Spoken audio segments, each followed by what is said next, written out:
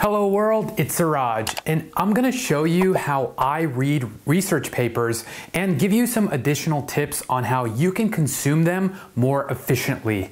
Reading research papers is an art. Whether the topic is machine learning or cryptography, distributed consensus, or networking, in order to truly have an educated opinion on a particular topic in computer science, you've got to get yourself acquainted with current research in that subfield. It's easy to agree with a claim if it's got enough hype behind it, but being critical and balanced in your assessment is a skill that can be learned. PhD students are taught how to do this in grad school, but you too can learn how to do this. It just takes patience and practice. And coffee, lots of coffee. Every single week, I read between 10 to 20 research papers in order to keep up with the field. And I've gotten better at it over time. And I don't have any graduate degrees. I'm just a guy who really loves this stuff, and I teach myself everything using our new collective university, the internet. One of my favorite resources to find papers on machine learning is the machine learning subreddit. People post papers they find interesting every day, and they've also got this cool weekly "What are you reading" thread where people post the papers that interest them the most currently. Additionally, there is this web app called archivesanity.com created by Andrej Karpathy, which basically goes through arXiv and finds the papers that are most relevant. You can filter them by what interests you, by which ones are most popular, or by the ones that are most cited lately. Google and DeepMind, respectively, publish their work on their websites for easy access, and there are, of course, journals like Nature that you can find some top papers in easily. The pace of research is accelerating in machine learning because of a few reasons, not including Schmidhuber. In academia and in the public sphere, the democratization of data, computing power, education, and algorithms is all steadily happening over the internet. Because of this, more people are able to make their own insights into this field. In the industry, the big tech companies profit more when their own teams discover new machine learning methods. So there's this race to create faster, more intelligent algorithms. All that is to say that there are a lot of papers you could be reading right now. So how are you supposed to know what to read? Well, what I found is that every week there are maybe 2 or 3 papers that are getting the most attention in machine learning. And the tools I've mentioned help me find them and read them. But most of my reading is a result of me having a goal. That goal could be to learn more about activation functions or perhaps probabilistic models that use attention mechanisms. Once I've got that goal, it makes it much easier to create a reading strategy that points towards that goal. Just being a good math-heavy machine learning paper reader is not a goal to aspire to. Your stamina is more of a function of human motivation, which is a function of the goals you're trying to accomplish. I found that I can crush through and understand the most difficult papers much more when I have a real reason to do so. So let's take the landmark paper by a friend of mine, Ian Goodfellow, on generative adversarial networks as an example. There is a lot in this paper. He synthesizes some ideas here that made Yann LeCun say that this concept was the coolest idea in deep learning in the last 10 years. The way I read papers is by performing a 3-pass approach. On the first pass, I'll just skim through the paper to get a gist of it, meaning I'll first read the title. If the title sounds interesting and relevant, generative adversarial networks, yo, let's go. I'll read the abstract. The abstract acts as a short standalone summary of the work of the paper that people can use as an overview.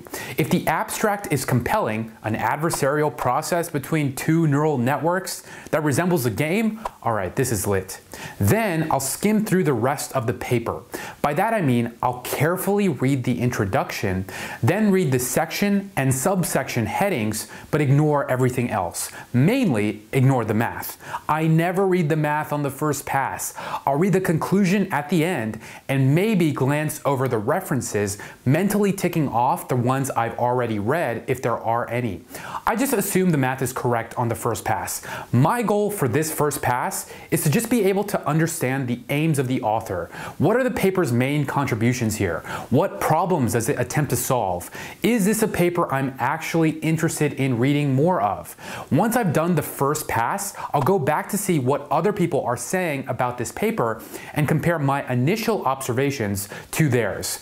Basically, the aim of this first pass is to ensure that it's worth my time to continue analyzing this paper. Life's short, and there are too many things to read. If it does pique my interest, then I'll reread it a second time. On the second pass, I'll read it again, this time more critically, and I'll also take notes as I go. I'll actually read all the English text, and I'll try to get a high-level understanding of the math that's happening in the paper. So it's a mini-max game that looks to optimize a Nash equilibrium. Okay, I kind of get that. Eventually, the generator network creates fake samples that are indistinguishable from the real thing, so the discriminator is powerless. Cool. I'll read the figure descriptions, any plots and graphs that are available, and try to understand the algorithm at a high level. A lot of times, the author will break down an equation by factoring it out. I avoid trying to analyze this on the second pass. I see that it's using a loss function called the Kullback-Leibler divergence.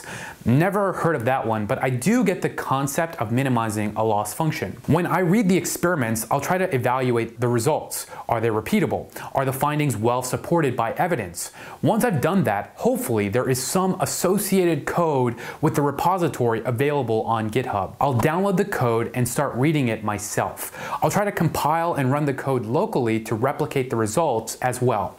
Usually, comments in the code help further my understanding. I'll also look for any additional resources on the web that help further explain the text.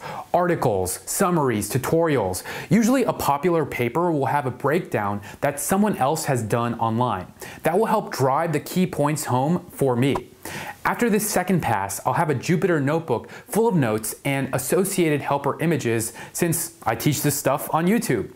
Teaching is really the best way to fully understand any topic. When it comes to the third pass, it's all about the math. My focus on the third pass is to really understand every detail of the math.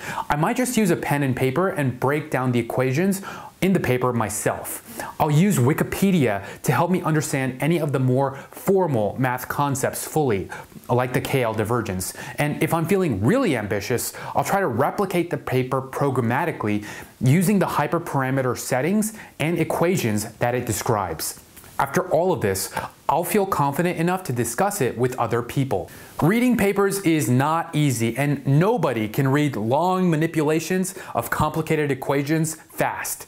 The key is to never give up. Turn your frustrations into fuel to get better. You will understand this paper. You will master this subject. You will become awesome at this. It gets easier every time as you build your Merkle-DAG of knowledge. See what I did there? If you don't get a math concept, guess what? Khan Academy will teach you anything you need to know for free. And lastly, do not hesitate to ask for help. There are study groups and communities online that are centered around the latest research in machine learning that you can post your questions to. Don't be afraid to reach out to researchers as well. You're actually doing them a favor by having them explain to you in terms you understand. All scientists need more experience translating complex topics. I've got lots of great links for you in the description, and I hope you found this video useful. If you want to learn more about machine learning, AI, and blockchain technology, hit the subscribe button. And for now, I've got to reread the Capsule Network paper, so thanks for watching.